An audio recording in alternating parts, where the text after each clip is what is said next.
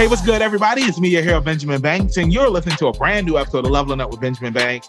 Joining me, as always, is my co-host, Double OT, Terrific Trav. Trav, how you doing today?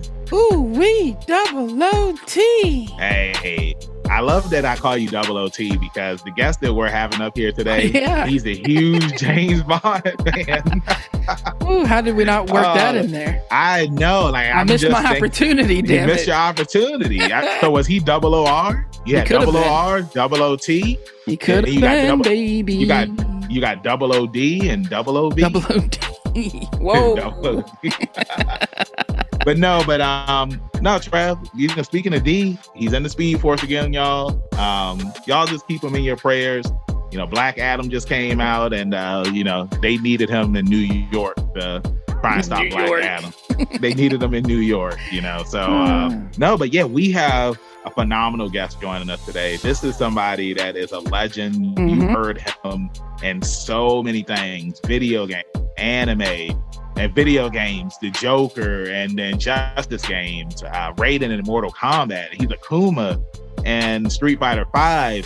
You know him as Jigen from Lupin the Third, and then of course one of my favorite series, JoJo's Bizarre Adventure. He voices Joseph Joestar and Diamond is Unbreakable and Stardust Crusaders, and that is Mr. Richard Epcar. So before we give Mr. Epcar a call, make sure that you rate and subscribe to us on Apple Podcasts. Mm-hmm. Follow us on Spotify.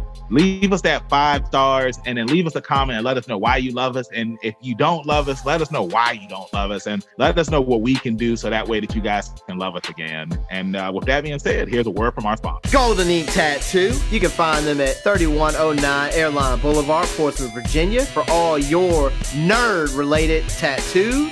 Leading the area, that is Miss Denise and her team. If you call over there and you mention Leveling Up Banks, you get 10% off your tattoo. That number is going to be 757-465-1010. Call them today. Trav, how are you doing today? It's weird to bow while you're sitting, but the attempt was somebody there. has to do it. I appreciate it. But who are you bowing to? Were you bowing to the viewers or were you bowing to us? I'm bowing to the legend. What do you mean? Well, us looking at you, it looks like you're bowing to both of us. So it's just like, that's why I had to ask,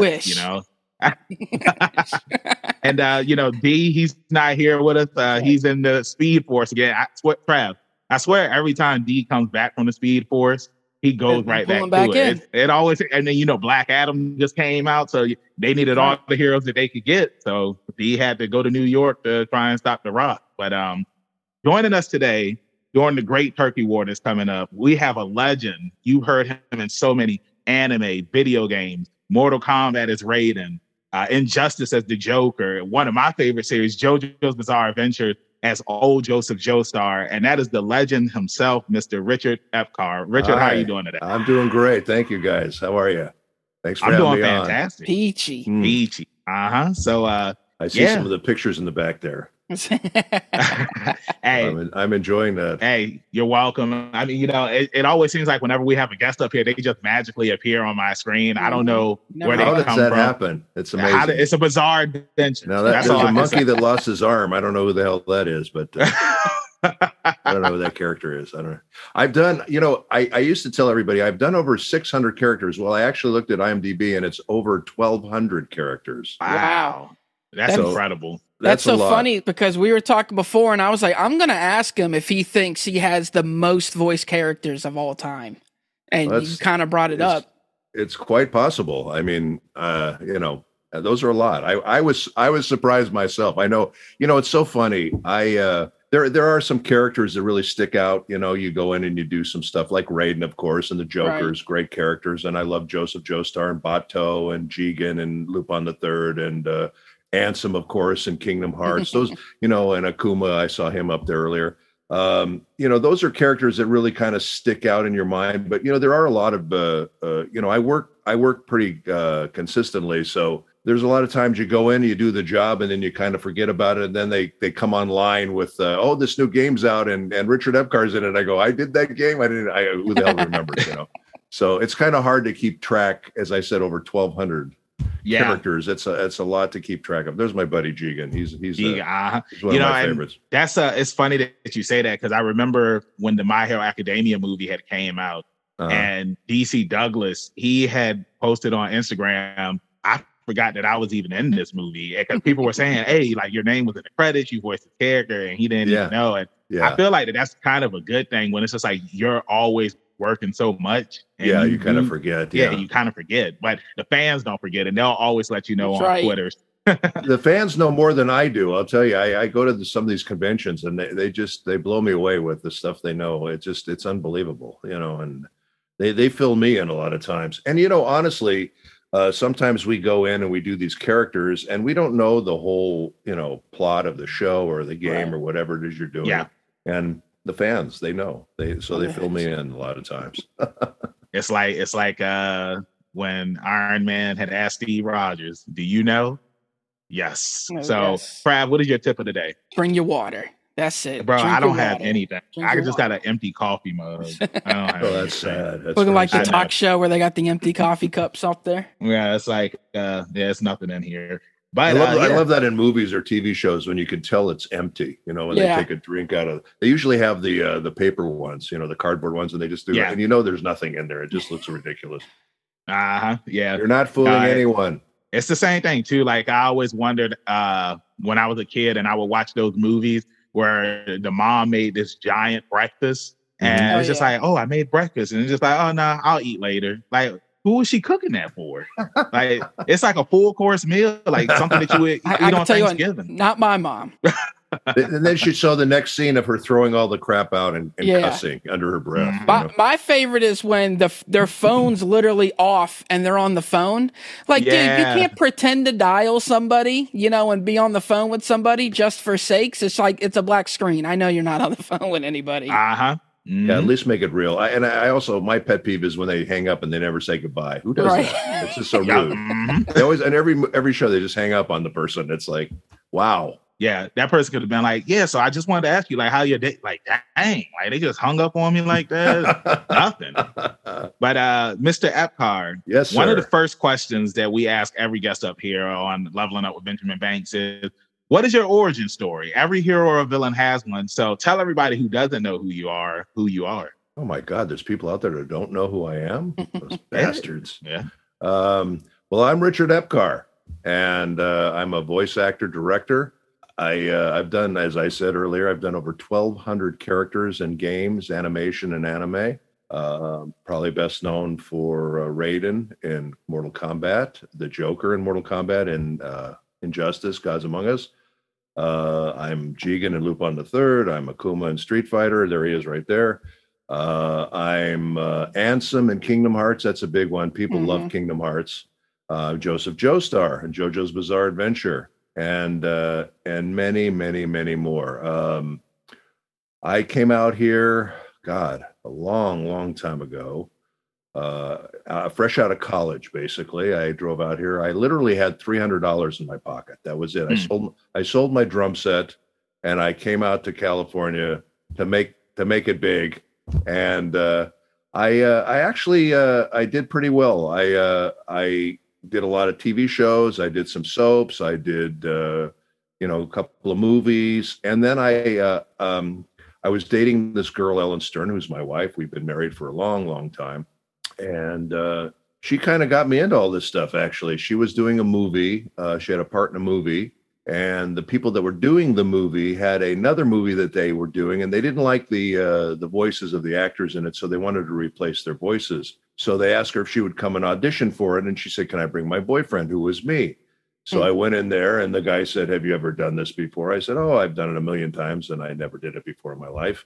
And the fact that I'm a drummer and an actor really helped with that, because it was dubbing or looping. And you have to hit the mouth flaps, and there's a rhythm to it. Right. So I really kind of took to it like a duck to water. And from that, I got a bunch of other parts. And then from that, I got into a show called Robotech, which was one of the first animes that was on network television and became a huge hit. We recorded that at like 2 a.m, and we were all going, who's going to watch this thing? We just thought, no one's going to watch this thing. And to this day, I still have people coming up to me that are Robotech fans, and they just love Robotech. But we didn't think anything of it. But from that, I got into Digimon. I got into all these other shows, and Naruto and Bleach, and just a ton of anime shows, and just kept working. And then I got into the games. And I just started doing a ton of games. I've been in Final Fantasy. I've been in Skyrim. I've been in just, hundreds and hundreds of titles. And so it's just been an incredible journey, actually. And I've really enjoyed it a lot. There's my buddy Ansem. I've really enjoyed it. It's been great. And I direct a lot of stuff. I direct a lot of games and a lot of animation and a lot of live action. My wife and I just did 2 films for Netflix, 2 series. I'm sorry. And they're on right now. One's called Glitch, which is a fun one from Korea. And the other one is called Forecasting Love and Weather, which is another good one. And I'm set to do another one on Monday. It's been an incredible ride. I've been very fortunate. I got to direct and adapt several Academy Award-winning foreign films into English. I got to be a international supervisor for DreamWorks and Universal Pictures and fly all over the world and supervise movies like Gladiator, wow. That's awesome. Galaxy Quest, Chicken Run. What's the other one we did? The big one with the Madagascar. It was just it was a ball, and I had so much fun. I did that for a couple of years, and I literally was all over the globe, and it was just it was a great gig. The problem with that one though was it took me out of the voice acting, and when I came back, I kind of had to start all over again. But it was a great experience, and I just loved the travel. It was really fun. So to piggyback off of you, when you had said that it had took you out of voice acting and you had to start all over again. Yeah. Was it hard to get back into doing it? Because I know right now in the voice acting world, it's so easy. We've heard from so many of our guests that it's so easy to, get into it. And there are so many opportunities out there to get into. But, when you got back into it, was it as easy getting back into, or was it hard? No, it was very hard because all the stuff that I had done before I left, they'd replace me, Right.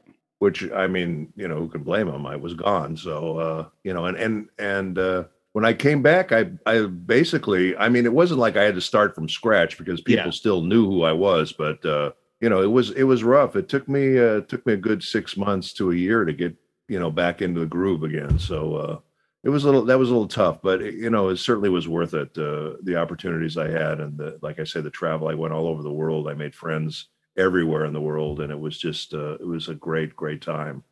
And one of my favorite things about this job is that I get to travel so much, to conventions, and we've been to Japan, we've been to Ireland, we've been to London, we've been to Australia, all over the United States, my wife and I, and so it just it makes it a lot of fun for me because I really enjoy traveling. I enjoy going to new places and meeting new people. So that part's been great. Yeah, I totally feel you on that.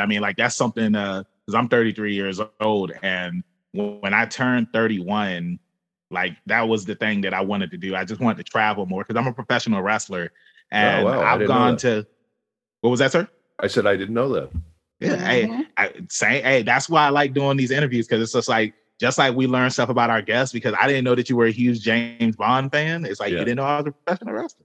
Well, since you're a wrestler, this will give you a kick. I got to direct SmackDown versus Raw.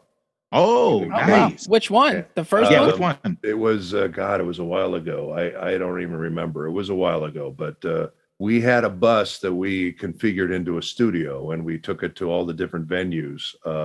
Now we would, our team, I was a director, and our team would fly sometimes to the venues and meet the bus there, because sometimes the bus was on the road for a long time and we didn't want to, be stuck on the bus. Although it was a very nice bus, but I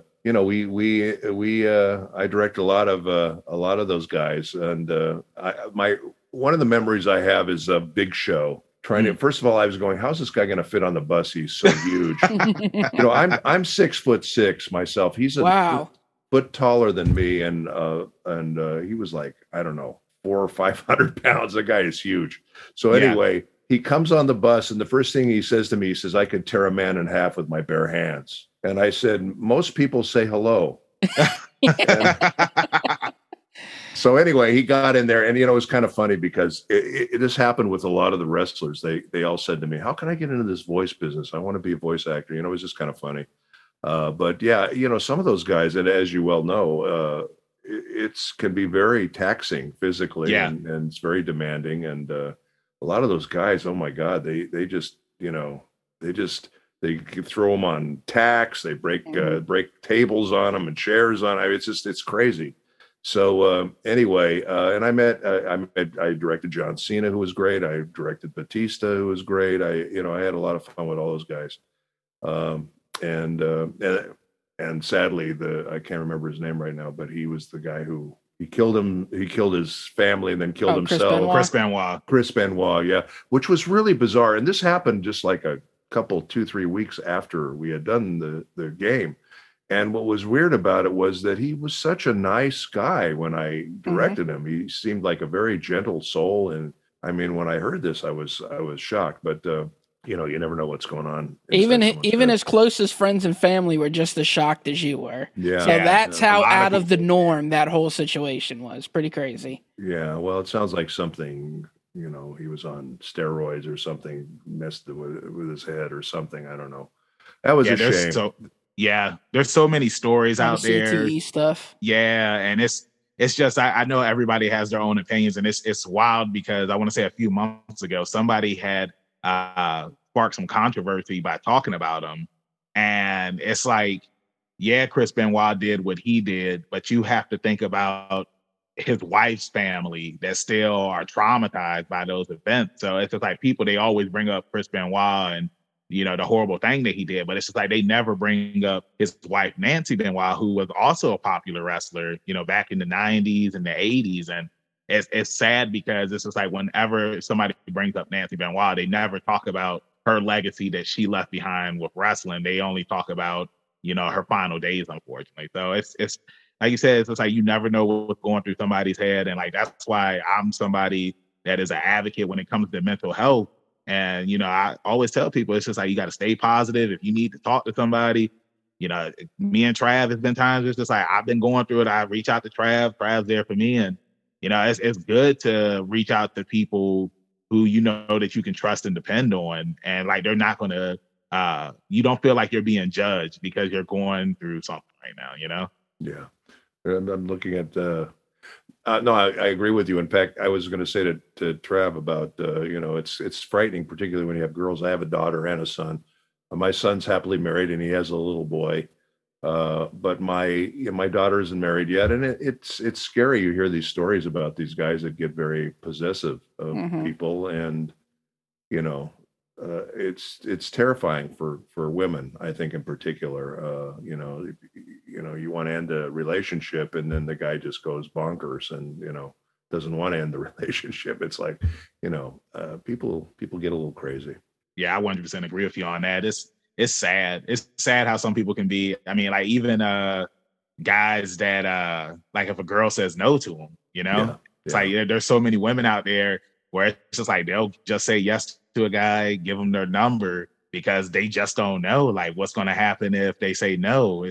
I don't know, man. I feel like a lot of dudes didn't get their tails whooped by their parents when they were kids. Because my mom, she stayed whooping me all the time. You know what I'm saying? And like that's how I became the man that I am today. So thanks, Mom. And it's crazy. When I was doing stand-up comedy, I had mentioned like how much she used to whoop me, and she was in the crowd, and everybody was just laughing. I was like, man, don't y'all laugh too hard because she might come up here on stage and whoop me right now.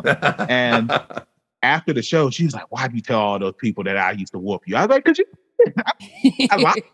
Yeah, but you were saying that she gave you a sense of discipline, which was right. Which was good, and I think that's sorely lacking in a lot of kids today, unfortunately. But I'm not saying that about everyone. I mean, but there is some parents that just let their kids run crazy and don't tow them in a little bit. I was gonna say we see it in we all been to the grocery store. Yeah, exactly. Oh my God. Yeah, it's like you need to discipline your child a little bit.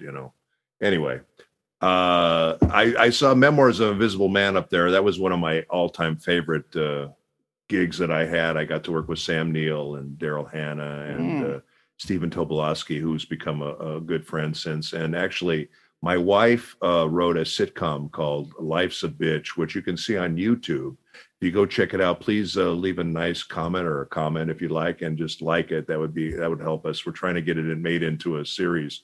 Nice. But it's called Life's a Bitch with Stephen Tobolowsky, Ellen Stern, and myself.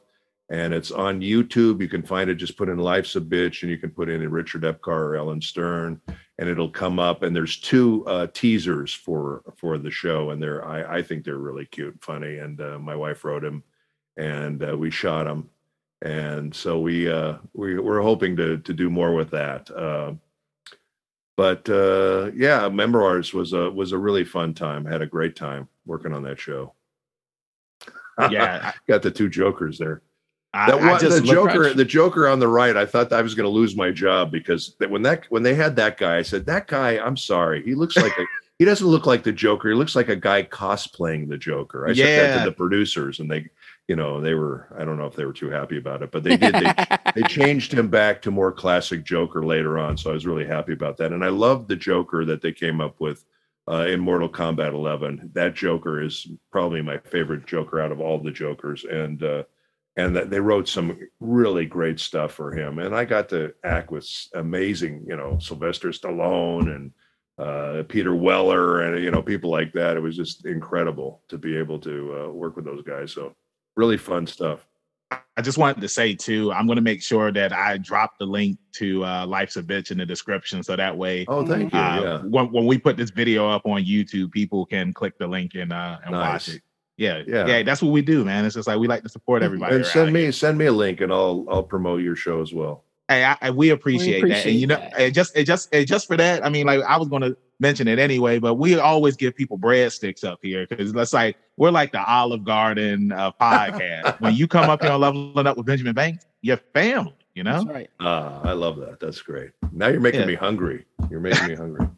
It's about that time, middle of the afternoon. It really is. Where are you guys based out of? Virginia. We're from Virginia. Yeah. Virginia. Okay. Yeah, I had saw that you were. I think it was KatsuCon it was this year. Yeah. And when I had saw that you were going to be there, I was really excited. But everybody just seemed to have gotten COVID at the start of this year, and I remember I was just like, man, I'm not trying to go to any con right now. So I mean, I know we were talking about cons at the start of the interview, but how was it, getting back into the con scene, after the we're still in the pandemic, but how was it getting back into it? It was really great. I missed meeting with the fans and everything. And I just, it's just a wonderful experience. They really have fun. I really have fun. My wife really has fun. We really enjoy it a lot, aside from the travel, which is nice, but to meet with the fans that really enjoy the work that we do, because you have to remember a lot of the stuff we do, we're in dark booths all day, and we don't really talk to anybody, we don't meet anybody. So when you go to these conventions and they really love what it is you do and are really effusive about your work, it really makes you feel good. So I really love getting back. We every con I've been to since they started reopening, everybody wears masks. And now Ellen and I did go to a convention in Canada, Toronto, and we did get COVID there, but that was not from the convention. That was from right before we left. We were exposed and we didn't realize it.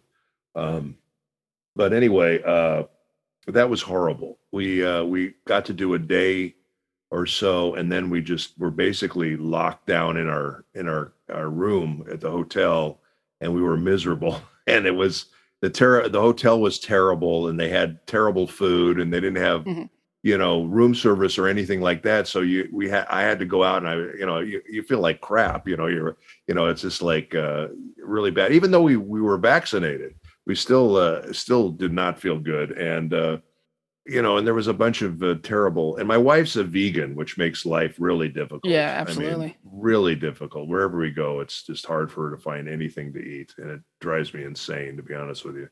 But anyway, I keep saying to her, the cow ate grass. That's a vegetarian. Maybe you could try to have a steak, but she won't do it. So anyway, we came back and we made an agreement with it. This was Anime North, and we're going to be coming back again this year because a lot of the fans were disappointed. They didn't really get to see us. We didn't really get to do any of our panels. So we're going to come back this coming year, and we'll be back there. And hopefully we have, I wish I could promote some conventions. We have a possible convention in New Jersey we're going to be doing. I'm trying to think of where else we might be going. It's been kind of weird. I mean, everything's kind of dropped, as far as because of COVID, and it kind of screwed everything up. But I got to tell you, the work has been insane, and we're just working like crazy. So it didn't seem to bother that. And during COVID, we have a booth in our house, and I'm in my office and I'm pointing at the booths over there. But I did a lot of recording for games and animation and dubbing and directing. We both directed from the house remotely. And so we did a lot of work during COVID, and, we're continuing to do so. So nice. No, that's you literally brought up my question was, have you converted over to doing, building the booth in your house and just kind of switching over there versus traveling to the studios? Yeah. Well, honestly, I still like to go to the studio. I like the socializing at the studio. I like to be with people.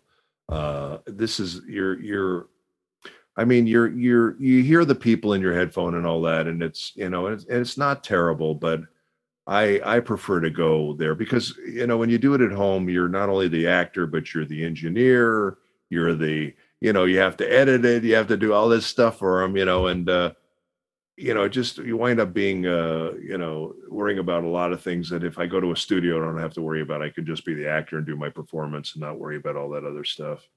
So I always prefer to go to the studio, and I've been going to a lot of studios lately. So I'm directing a new project on Monday. I'm starting a new series that I'm directing, and I'll be going to the studio every day. I could be at home and doing it remotely, but I would much rather go there and do it.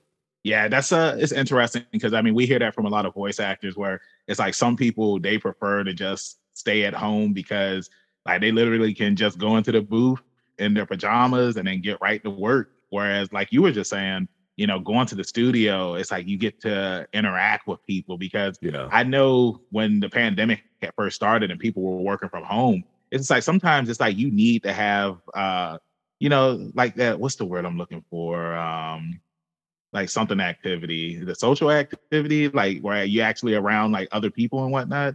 Social interaction. Thank you so much. Yeah. Sometimes you need that. Yeah, you absolutely do. I think honestly, there was a big wave of people getting depressed during this COVID because everybody was isolated, and nobody saw anybody, and everyone was hiding in the house, So this thing is terrible, and I worry for our children. I really do. It seems like things are getting worse and worse all the time. I don't mean to be pessimistic about that, but I hope we can turn this whole thing around.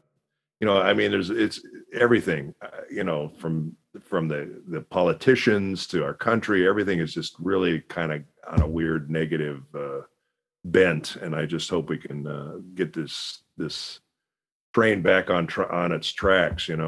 So that's why if D was here and you mentioned train, I gotta put on my JoJo hat. Even though it's part 4 Jotaro, but when it doesn't have the symbols up there, I look like a train conductor, so I'm putting it on. I was gonna say, oh my God.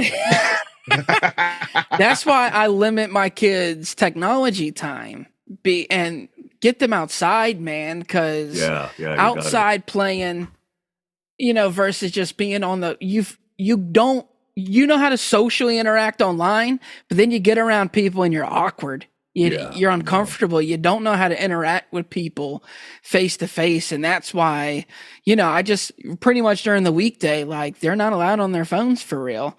Good. And then only X amount of hours during the weekend because they need to get outside and play and interact with, their friends. I see people at restaurants, with the kids, and the kids everyone's on their phone and they're all texting, they're texting people, or they're just not present, and I just, I don't know. I think they should just, particularly dinner time, put the phone. I was going to say, we're still a no phones at the dinner table kind of people. Good for you. No phones at the dinner table. Yeah. I remember I was dating this girl, and whenever we would go out for dinner, she used to always be on her phone, like when we were hanging out and whatnot. And I remember one time I was just like, hey, give me your phone. And she was like, what are you going to do with it? I said, I'm leaving both of our phones in the car because it's like, I actually want to talk to you while we're at the dinner table. Good. And like, she got an attitude, but she did do it. But it's just, I just feel like, you need that social interaction. It's just like, yeah, you can always be on your phone, and, all of this stuff that's going on social media can wait. It's going to be up there. Yeah, everybody's addicted to their phones. It's really bizarre, You don't want to miss it. I'm guilty myself. Yeah. But you're a busy person, though. So, I understand. It's like, Trav knows.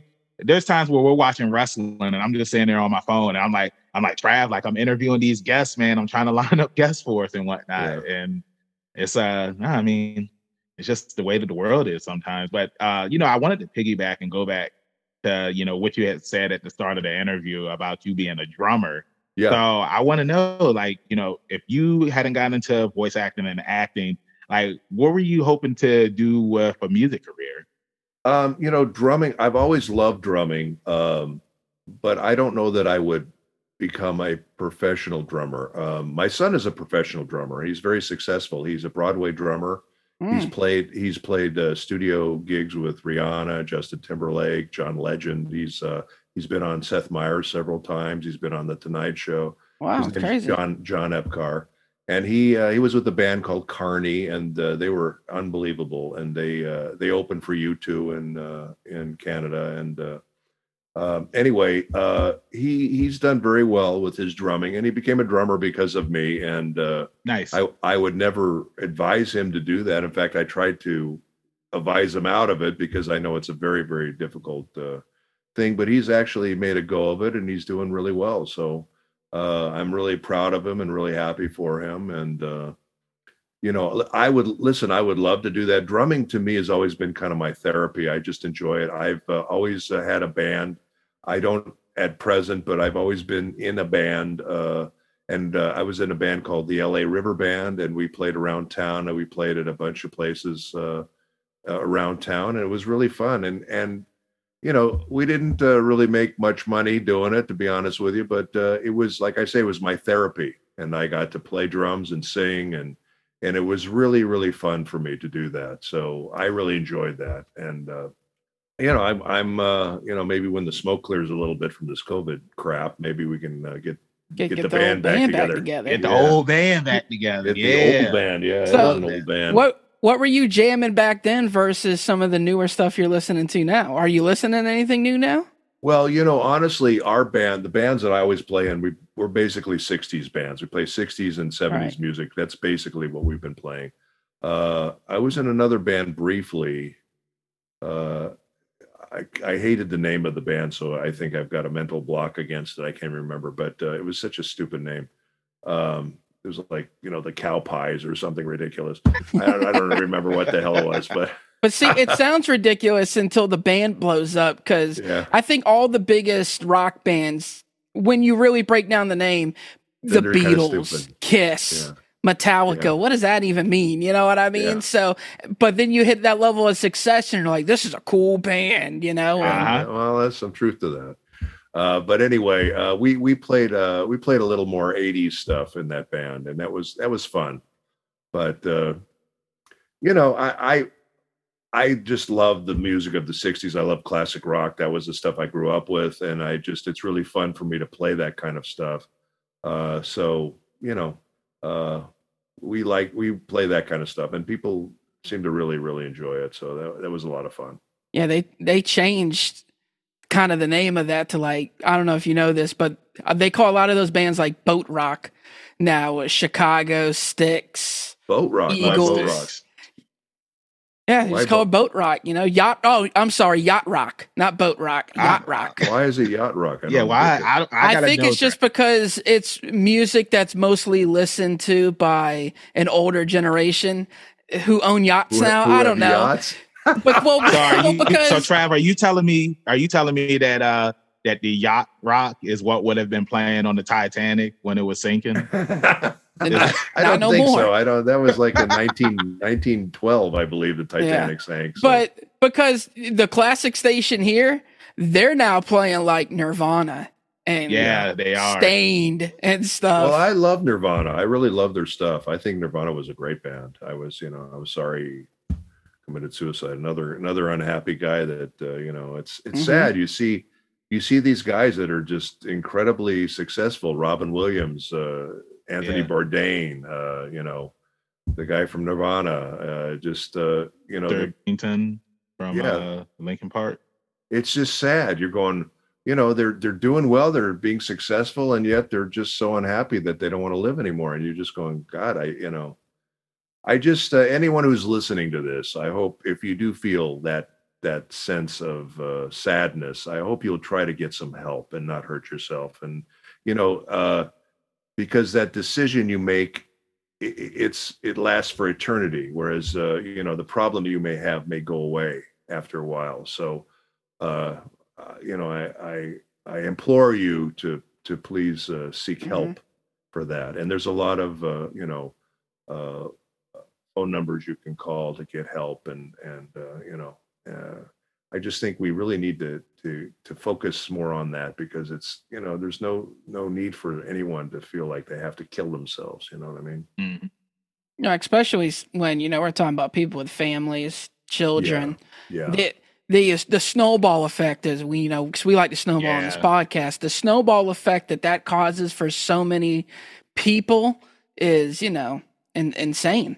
It's devastating, and that's devastating. The thing that they don't realize is it's not just you're ending your life, but you're hurting people around you, people that love you, people that care about you. And I think that it's not fair to do that. And and there's no problem that you can't surmount. So I agree, man. And it's I know that we went off on a dark tangent. No, but this is what we do up here. This is what we do up here. Talking about man. people killing themselves and people kill their family. It's like, what the hell kind of podcast is this? But that's what we do up here. And since we're talking about it, me and Trav, how we became friends. We were friends on Facebook, and I was in a dark spot. It was very dark at this time, and I remember. Trav used to always invite me over to his house. He's like, come on over and all this stuff. And I remember, man, there were days where it's just I was just ready to end it all. That's the reason why I got this tattoo of hope on me, because I never gave up. But it's just like I say, it's sometimes it's you just need that one person to show you that they care about you. Yeah. And that's all that it takes, man. And that's why I said earlier, I'm an advocate when it comes to mental health, and always, speaking positive things into existence, because when you speak negatively all the time, then that's the mindset that you're going to always have. But if you speak positive and, you surround yourself with people that are trying to do, better things with their life and whatnot, it really helps you in the long run. Yeah. And I think just people being kinder in general, we're in such a thing right now, in this country where everybody hates everybody and everyone's mean to everybody. And if you don't agree with me, you should die, and it's just we need to lighten up on this crap and, and just be a little kinder of everybody. And, everybody has a right to their opinion. And, we have to be a little more understanding, I think. And compassionate. And then carry a gun like Jigen and shoot everybody. Have empathy for others. Yes, empathy. That's exactly right. And there's people out there that have no empathy. So if D was here, he always loves to ask our guests, what is some advice that you would give to anybody that would love to get into voice acting? Go to medical school. Where is D, by the way? What happened to D? He's so he's still at work right now. He literally just called my phone, and I was just like, yeah, I mean, do you want to join us? You know, you don't have to be on video, you can do audio. And he was like, he said, nah, you and Trav got it. I was like, all right. All right, well, tell D I'm very disappointed that he wasn't here for the show. And that you know, I just think it's a real slap in the face. You can but anyway, you know, honestly, you know, the best advice I can give anyone to do this kind of work is just to become the best actor you can be. You know, audition for plays, take classes, do whatever you can to become the best actor, because it's a very competitive business. A lot of people have difficulty, you know, reading out loud, and they want to be in this business. Well, that's not going to work. So you have to just, my advice to those people, read out loud every day, you know, 10 minutes a day, 15 minutes a day. Pick something and just read it out loud. Just keep reading and reading, because when you do that, you become very, very good at it. And then it's when you're thrown in that booth for an audition and you suck, they're not going to invite you back. So you want to be competitive when you're starting out. And the best way to do that is just become a really good actor and be able to read that stuff, because we don't get to see the scripts before we go in the booths. We have to cold read a performance. So basically they throw us in there. We have to bring that script to life, you know, without knowing much about it. And we have a director who hopefully helps us and all that, but there are some not so great directors out there also. So you have to jump in with both feet, make decisions, and just bring that character to life any way you can. So, you know, it can be a great career. It really is. I've been very, very fortunate. You know, I work constantly. I work more than I want to sometimes. And, you know, it's getting to the point where I think I'm going to start turning stuff down more so, because I just, you know, I'm at the point where I want to do things that I really enjoy, that I want to do. And I don't want to do things that I don't care about so much. You know what I mean? I totally understand that. Also, when you've been doing it 40 years, you know, not to age you, you earn that right to, you know, pick and choose different things instead of chasing. At this point, I would hope so. Right. I do want to ask you though, real quick, you know, just kind of for shits and giggles. Yeah. Is, you know, we see the 007 posters. I'm a huge 007 fan. Oh, cool. You know, it's something me and Banks don't really talk about. So there it is. Bond watch on. Hey. I just got this back from the factory. They totally redid it for me. I love it. It's got all the gadgets in it. Well, I wish it's okay. You gotta tell us. I wish it had the you know, the thing, the infrared burner. This is the actual watch that Pierce wore in GoldenEye. So this is nice. I was gonna ask, is that your favorite? I was Sean Connery or Pierce? My favorite Bond is Sean Connery. Sean Connery, without a doubt. Rest in peace. He is the gold standard as far as I'm concerned. He was the original, and he's the best. And you know, I just did a podcast yesterday with a guy. We were talking about Bond. He wanted me on the show because he knows what a Bond nut I am. But you know, those shows. Well, when I was 15, I lost my mom, and I was very sad. And my sister took me to see Goldfinger. And I just love that movie so much. And I totally fell in love with the Bond thing. And I fell in love with Sean Connery. I fell in love with the whole thing. It was just so great. But the thing that I was talking about with him was there was something really magical about those movies with Sean. It was like, you know, of course that was before I was young, and it was before I did a lot of traveling throughout the world. But, there was something magical. And, you know, even those places, they would have meetings, and they were like these big museums and stuff. They would have meetings. It was just incredible. And the music, John Barry's music, was just so lush and incredible. And I loved it so much. And I'm still a huge Bond fan. I love all of the actors who have played James Bond. They've all brought something interesting and unique to it. But I really feel like Sean is the guy who really nailed it and was just, you know, Bond. He was James Bond. And, I can see that, because for me, you know, Daniel Craig is like my Bond, because coming out in 2006 and I'm 15 years old or whatever, that's the only Bond that's been around really in my life. Like the Pierce Brosnan movies, I was 7, 8 years old, you know, when they came out. But I've just always been real partial to Roger Moore. Octopussy's my favorite. I love Roger Moore. favorite. I love all of his Bond movies, like all of them. Man with a Golden Gun, Octopussy, a View to Kill. Like I love Roger Moore. My two favorite Moores are The Spy Who Loved Me and For Your Eyes Only. Those are my two favorite Moore Bonds because I felt they were more serious. I felt like with Roger and with Pierce, they got a little cartoony with the stuff at times. And sure. I like when they keep it a little more real and gritty. And that's why I did like Daniel Craig. I thought he was a great Bond, and he was really tough and gritty and very believable, in the action. And, here was a guy you knew he could handle himself and take care of the bad guy. So he was great. I loved it too. I don't know why he was in such a hurry to get out of this, but I think at this point I think he realized he was getting a little long in the tooth. I was going to say, it's 15 years of doing the role, kind of. Yeah. Well, look at Roger Moore. He did 8 of them. And the last one, he looked like Grandpa McGee. So that was kind of scary. Well, I think people forget too that Pierce Brosnan did 4 of them. They came out so quickly versus Daniel Craig's where he had 5, but it's over the span of 15 years or whatever. That's true. Yeah. I have a funny story about Pierce. I was in Kauai with my family. It was my wife and my anniversary, and we brought the kids out. We were at this table at this restaurant. My son ordered a bottle of wine, and so he ordered a red bottle of wine. So she's pouring me the wine, and I ordered fish, and because I ordered it before he ordered the wine. So anyway, she's pouring the red wine. I have a plate of fish in front of me, and I said to the waitress, "Don't tell James Bond I'm drinking red wine with fish." And literally, as soon as I said that, Pierce Brosnan walked in the restaurant. That's amazing. And he walked by the table, and we made eye contact, and I raised my glass to him, and he smiled at me and winked at me.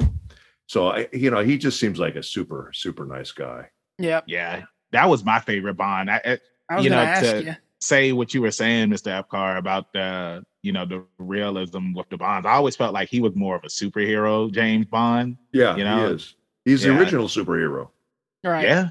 Yeah. He really is. He was before all the Marvel and all that, all that stuff. He really was but I like it when it's more grounded in reality. I find it more interesting because, all that stuff, the espionage stuff, I think that's really interesting. Absolutely. You don't have to make it fantastical all the time, Well, I love spy movies. Yeah, me too. I do too. Yeah. I haven't seen one in a minute though. But 355 came out earlier this year. Is it on Netflix? With all the girls? Oh, I'll have to check that out. Drop me a message, Trav. So it's got Bryce Dallas Howard in it. I know that. Couple people I'm drawing a blank on, but it's just kind of collage of women that all work for a different country and they all come together to fight like the big government that's hiding in the shadows type thing. I mean, it's a really good, espionage kind of movie. AKA Putin. So, Mr. Epcar, yes, I know that, we're sort of a different podcast. I mean, we could have spent the entire thing talking about, every role that you've been in. There's only one role that I want to talk about. Trav already knows what it is. Yeah.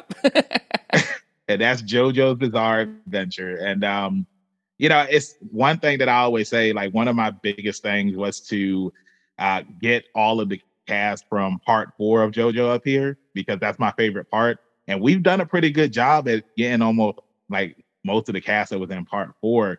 But it's awesome to have you up here and join us. But I want to ask you, like, what are your thoughts on the series so far? Like, did you expect for JoJo's Bizarre Adventure to be this huge anime that it was going to be? I have to tell you, I absolutely love Joseph Joestar. We God, it was so many years ago. We did a couple of trial episodes, and they had everybody do an English accent for some reason. And I'm not really sure why they did that, but then they decided, thank God, they decided not to have everybody do an English accent. Not that I can't do an English accent, but it just made the whole thing more difficult, right, I think, to do.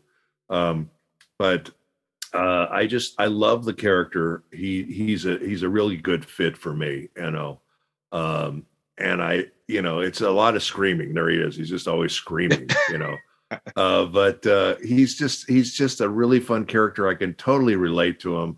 I think the older I get, I look more and more like him. It's kind of scary. But I loved it, and there was the thing, I do a lot of these shows, and the thing I really liked about JoJo's Bizarre Adventure was every episode they would paint themselves into a corner, and that you're going, how are they going to get out of this? And I just thought that was really well done in that show, and they somehow managed to get out of it every show. And I watched every episode, and I don't do that because first of all, I don't have time to do that. Right. But second of all, I'm generally not that interested, to be honest with you. But this particular show, I would watch this stuff and I just go, this is insane. And the thing when the thing got in his arm, remember that? Oh my God, that was so gross. The thing got in his arm, and so that was, I had to watch the show, and it was equal parts of creepy and thriller and action and humor. And I just think the show is wonderful. Now, my gripe about that show is that, like Lupin the Third, we've been doing that for 20, 30 years. Yep. And I started the original. I directed the Red Jacket series, and I put that cast together, which is the actual cast, that now the official cast of Lupin the Third. And I was told that our cast actually is more popular than the Japanese cast. So I mean, all of y'all are iconic. It's a great show. Like when I found out that the movie was coming out in theaters, Lupin the First. Yeah, I was there. I think Trav, didn't we have like a podcast recording? And I was like, "Hey, bro, Lupin the Third is only going to be in theater for one day." Yeah, for that weekend. Yeah, for that weekend. Yeah. Yeah, I'm so bummed I didn't get to see it in the theater. And I actually wrote the adaptation for the movie. And nice. But I was so glad they used our guys, because they could have gone another way. And every time something like that happens, it's always scary. And there's been a lot of times where there's been new series and they've made us all re-audition for our parts, if you can believe that. So it kind of sucks, but we really are now pretty much ensconced as the Lupin cast.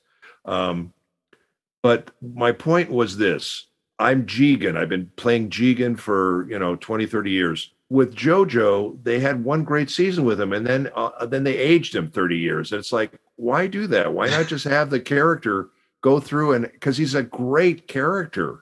I love that character, and I just wish they would have done another season or two or whatever with that character, because he's just great. So I was a little disappointed about that when I had to come back, he was like old and doddering, and he was just feeble, and I didn't want to see him like that. I wanted him when he was hardy and strong. Hey, we'll talk to Rocky about it. We'll get it sorted out. All right, good. Yeah, because I mean, tell them to do a prequel or a retroactive thing. That's right. Yeah, they should do something. I mean, I know that you had got a lot of love when his birthday just passed recently. Yeah. No, he's great. He's a really, really wonderful character. I like him a lot, and he, he has his faults. He makes mistakes. He screws up. Don't let him fly a plane. But he was a great character, and I really love playing him a lot. Yeah. Okay, so one final JoJo question, and I'll pass the ball to Trav. If you could have your very own stand, what stand would it be? Well, I love Helmet Purple, of course. That one. Okay. Okay. Although JoJo has a pretty rockin' stand too. His stand's pretty tough. Okay. Well, now I wanted to piggyback off something that you had mentioned with the Lupin movie, because recently you had the Super Mario stuff happen, and Charles Martinet, he was replaced by Chris Pratt in the movie. I just want to know, like, what are your thoughts on voice actors that have been voicing a character for so long, and then when a movie gets announced, the person that was voicing that character doesn't get considered or for that role? Because as I know, Tara Strong, she's been very vocal on him not being Super Mario in that movie. Well, I agree with Tara. I listen, it hurts, and I think the fans appreciate it when you use the original voices. It's like they did an animated thing of Mortal Kombat, and they didn't use me as Raiden, and a lot of the fans did not like that. They said, "There he is." That was magical the way we said it. He just came. I told you the TV has a mind of its own. It's a bizarre TV. I just said Raiden, and he just came up. But I just think it sucks, to be honest with you. And I think these producers have this thing in their head that they have to get these, these very expensive movie stars to do the voices. And, and I hate to say it, but most of the time those guys suck. They're just not voice actors. And it's a different medium. And I think that if you're used to hearing somebody do something, you want to hear that voice. It makes it more of that character. Mm-hmm. That's why I was so delighted that they used, because they were talking about using an all-star cast for the Lupin movie, which I would have hated that, but you have no control over that stuff. So I nothing against Chris Pratt. I love Chris Pratt. He's great, but I just think that I'm sure the fans would have preferred to hear Charles, and I think it sucks. The same thing happened with the Transformer movies. They didn't want to use Peter Cullen, as Optimus Prime, and you know what? He's like the best thing in that movie. Yeah. And he sounds like Optimus Prime, and he does a great job. And it's funny. I bumped into him at a convention. I said, "I was so glad they cast you in the movie." He said, "You're glad." Yeah. But it just. I just think they're just sometimes the clients and the producers, they just they think that if they put in a movie star, it's going to make the movie blow up. But the thing is, these characters are already established, and the fans already know the voices. So I think it's a dumb thing. And like I say, I'm so glad they didn't do that to us on the Lupin movie, because they were talking about doing that. And I kind of fought for us to get that movie, and it worked out. But it could have gone the other way, Mm-hmm. That's good. Yeah. It would have been weird watching. It would have been weird, and it's like Chris Pratt. He doesn't sound anything like Mario. I saw a clip of it. It's just like he's just using his regular voice. That's the thing with movie stars. They just they're just doing their own voice. They don't become a character because they're hiring them, because they're a known commodity. So they want them to use their regular voice, whether it's that character or not. And I think that's wrong. That's the good thing about voice actors. Voice actors become the characters that they're portraying, So anyway, I feel bad for Charles. I think it's shitty, and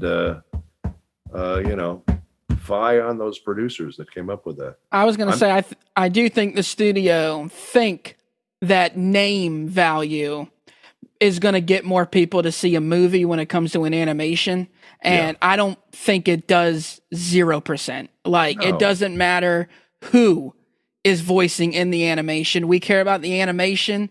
We care about the story. And that's it. Yeah, and if it's good and they do a good job. If it's good, it's good. It's like, there's so many of these kids animated movies, and it's like, you think the kid cares that exactly that is what I always say. They don't give a crap. They don't, they just there to enjoy the movie. I just think it's, I think DreamWorks started this whole thing. We'll blame them, but they just got into this thing where they had to have movie stars do all these characters. I just don't think it's necessary. That damn Shrek.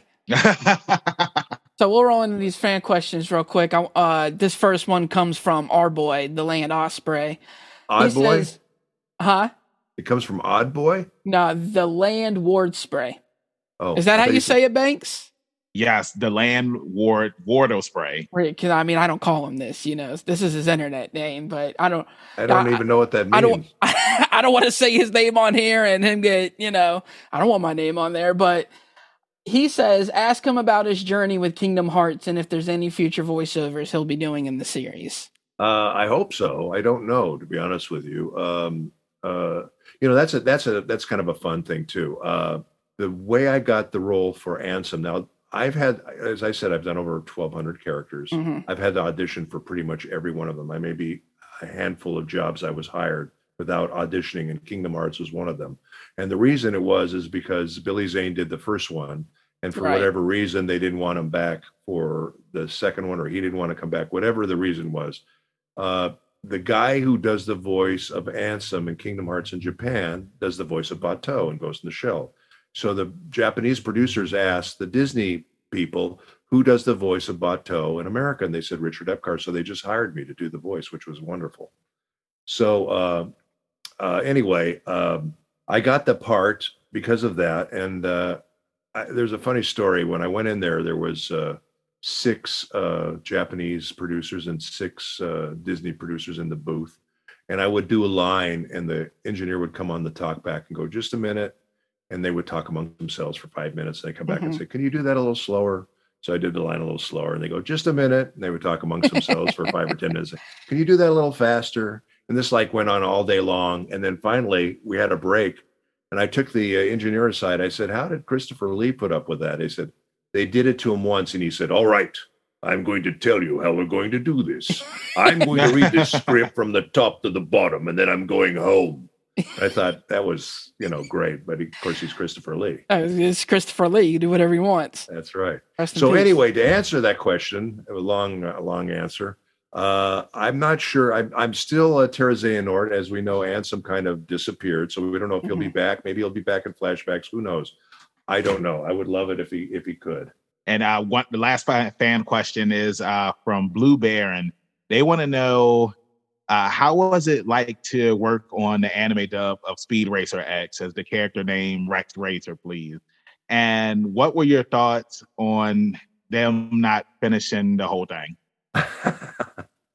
I really enjoyed it. He was a really fun character. He was a character that I saw when I was a kid growing up. So it was really fun for me to play that character. And I've done a few of things like, there was a show called Gigantor, which I got to write for, and a few of these shows that I grew up watching when I was a kid that I actually got to work on. And so that was really neat. I love playing Racer X. He's a cool character. Awesome. Okay. All right. So we're here at the end of the interview now. Thank you so much. That's it. We had 2 questions. That was it. Well, we know that some of them already got answered as we were talking, exactly. So they kind of get.